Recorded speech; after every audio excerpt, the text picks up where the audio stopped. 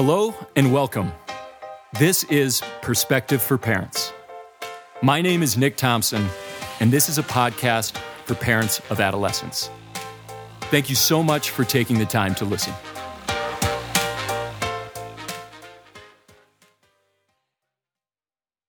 Don't procrastinate.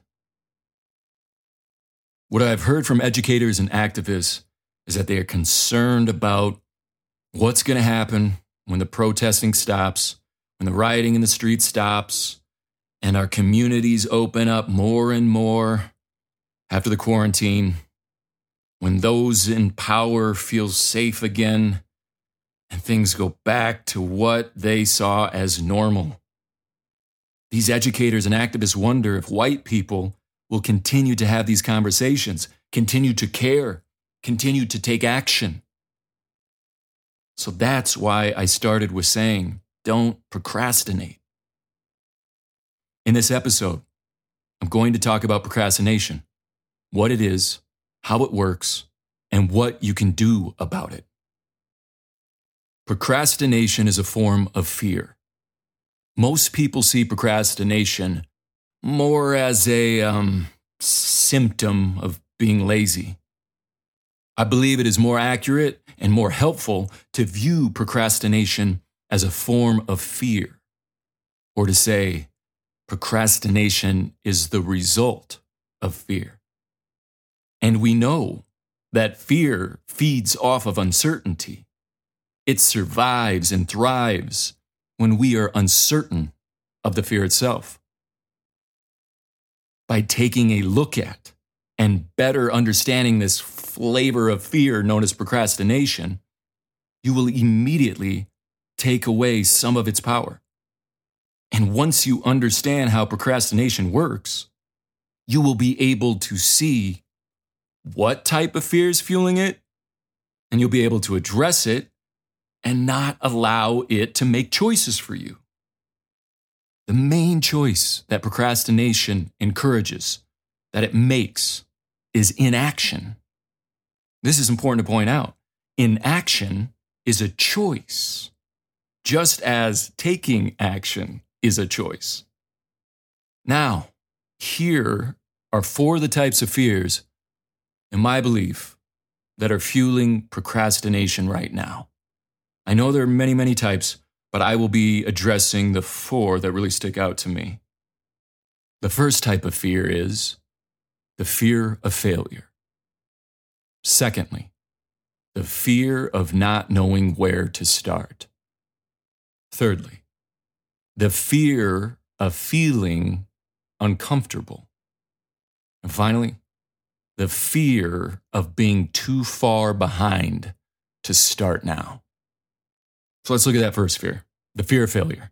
That can look like, saying, well, I don't have anything to offer. I won't be good at anything I try, making a difference. I'm not enough. What do I have to offer to these causes, to this movement? The second fear, the fear of not knowing where to start. That's usually some rendition of, I want to do something, but I just don't know what to do. To address these first 2 fears, the fear of failure and the fear of not knowing where to start, I want to share something with you that I share with students all the time because it applies to this conversation of taking action. I tell students procrastination loves loose and lofty language. So first, lofty language. What do I mean by that? You may be saying something like, you need to change the world, make a huge difference, to put a stop to racism once and for all. Let's look at that word lofty. Lofty is an adjective, definition of imposing height, rising to a great height, impressively high. The problem that can rise by using lofty language is that you might not think you are enough to achieve these lofty goals. Lofty language invites procrastination. Because you may feel that you are not ready, I don't have the energy right now to do great things or to take profound action to make significant and lasting change. The thing is, if the goal is too grand, too lofty, you might not ever start. If you are focused on how far away or how high the goal is, you might not ever take the first step.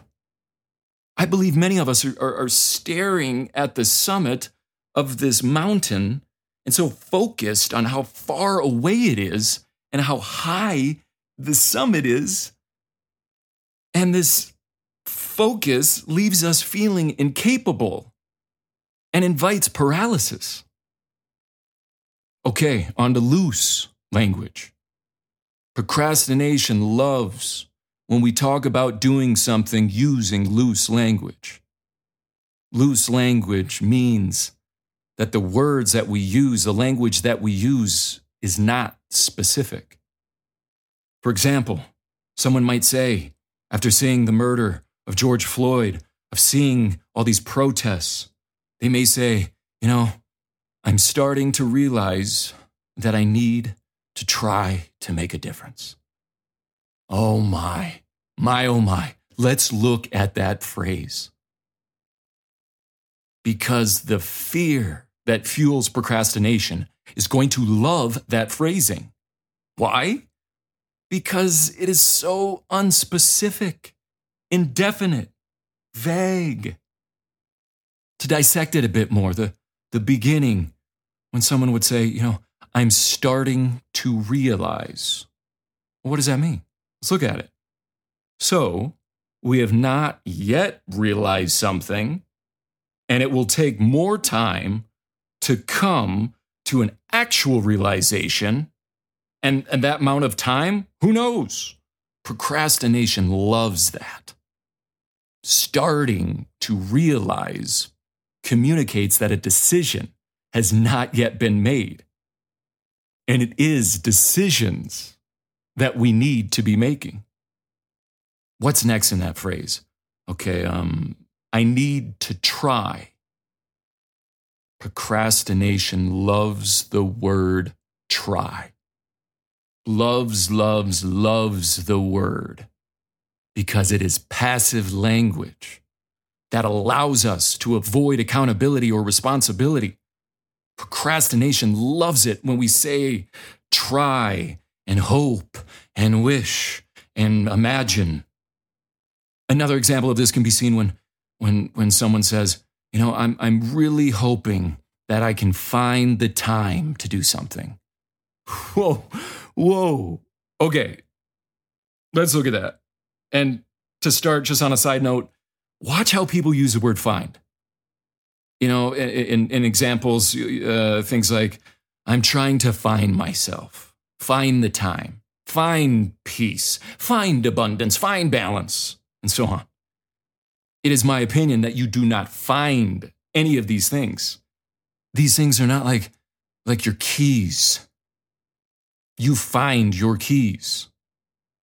It's not like, oh, wow, crazy. It turned out that the time I was trying to find, it was actually behind the pillow on the couch. Glad I found it. You do not find these things. You create them. You create time. You create yourself. You create balance and so on. So it's important to think about. We must create the time. To start the conversation, continue the conversation, we must create the time to take action. And back to that initial example of language that procrastination loves.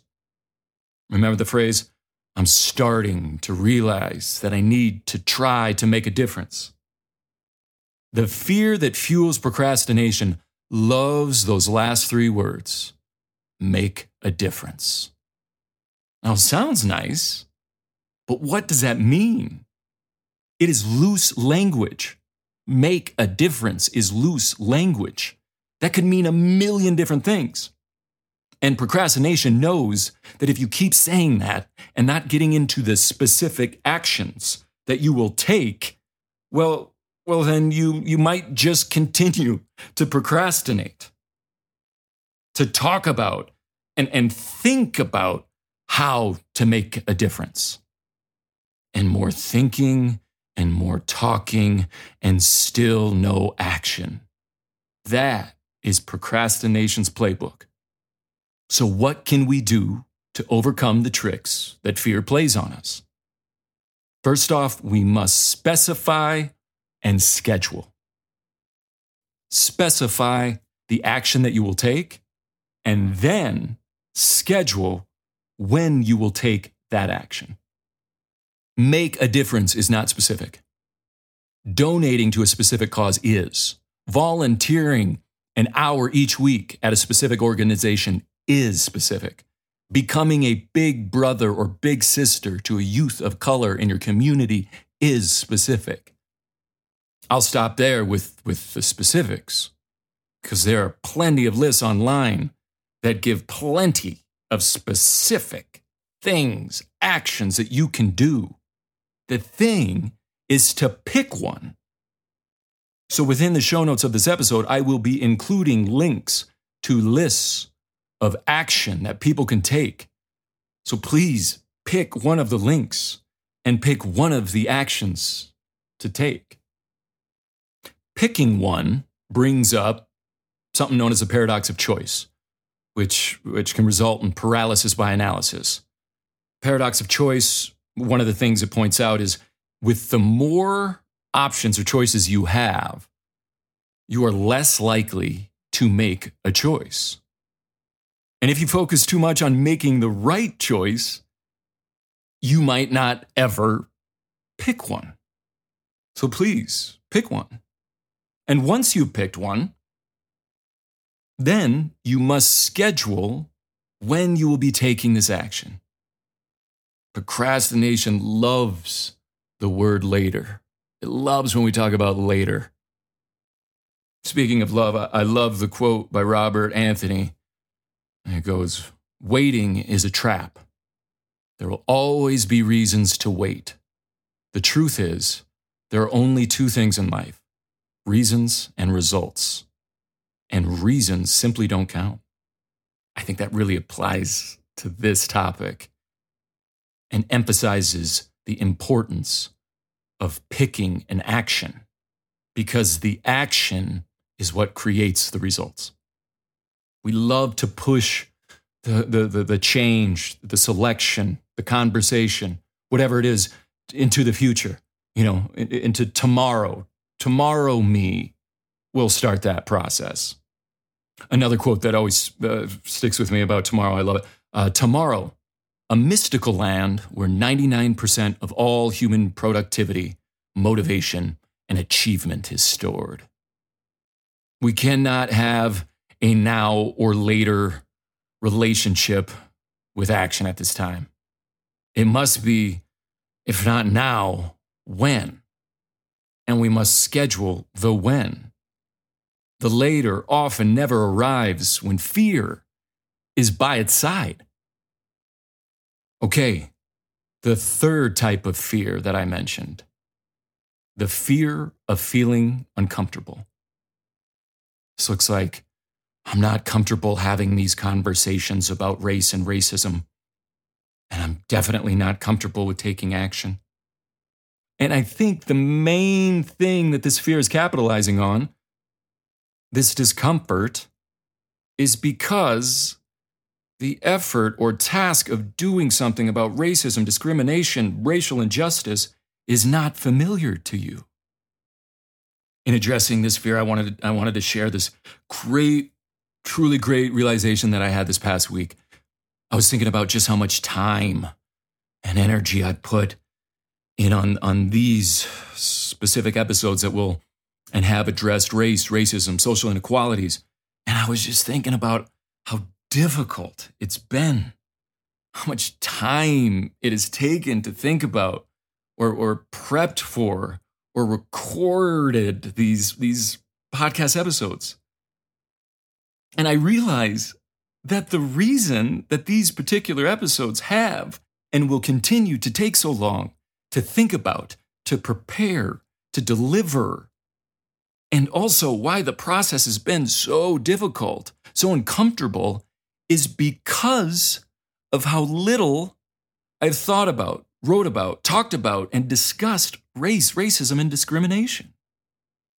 I realize that the majority of the difficulty is due to the lack of reps I have on the topics.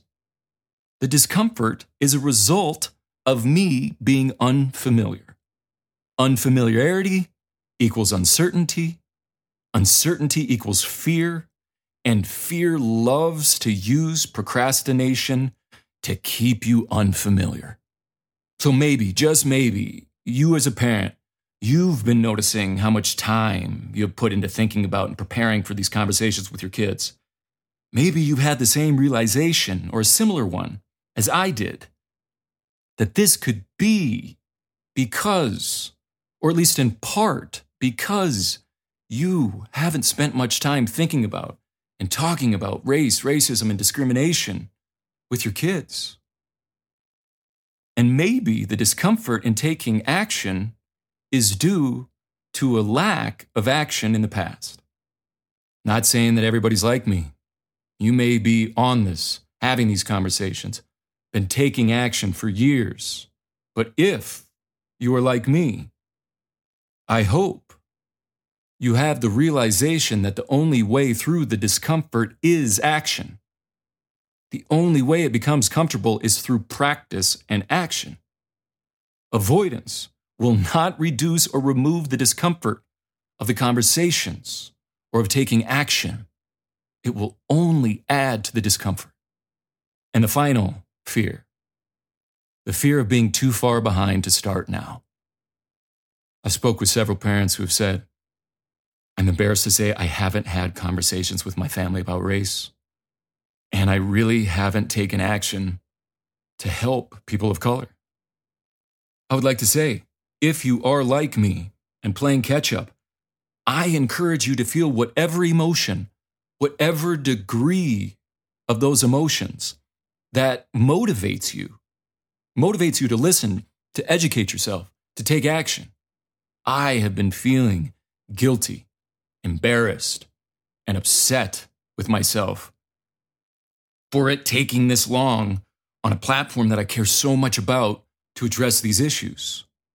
But it has been these feelings that have been a catalyst to further build an awareness, to step into accountability, and most importantly, take some action in an attempt to be of help. If feeling guilty, embarrassed, uncertain, and upset, if these things don't motivate you to do something, I hope you don't spend too much time sitting in these emotions. I hope you pull up, sit with whatever emotion is helpful, and lowering your defenses enough to listen, to have the conversations, to educate yourself and your loved ones, and to take action in supporting and making change. And I realized I just did it. I used loose language when saying supporting and making change. I will say, be specific with the actions you will be taking and schedule these actions so that you can support and make a change. And I'll close with a quote from Dr. Joseph Wright, who's the chair of the Task Force on Addressing Bias and Discrimination of the American Academy of Pediatrics. He says, it's never too late to get started on these conversations. It's challenging to be empathic if you don't have a frame of reference. To really have compassion for folks who've been victimized, families need to have honest discussions. Just look outside. This impacts everybody, says Wright. We cannot put our kids in a bubble. And if you're not already embedding this dialogue on a regular basis, there's no better time than now to start. End of quote. So please, don't procrastinate.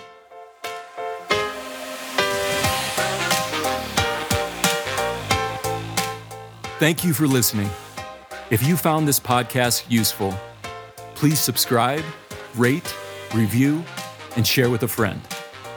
If you would like to find more information about this podcast or my upcoming presentations, please check out my website, perspective4parents.com. Spelled out, that's perspective, the number 4, parents.com. Thanks again.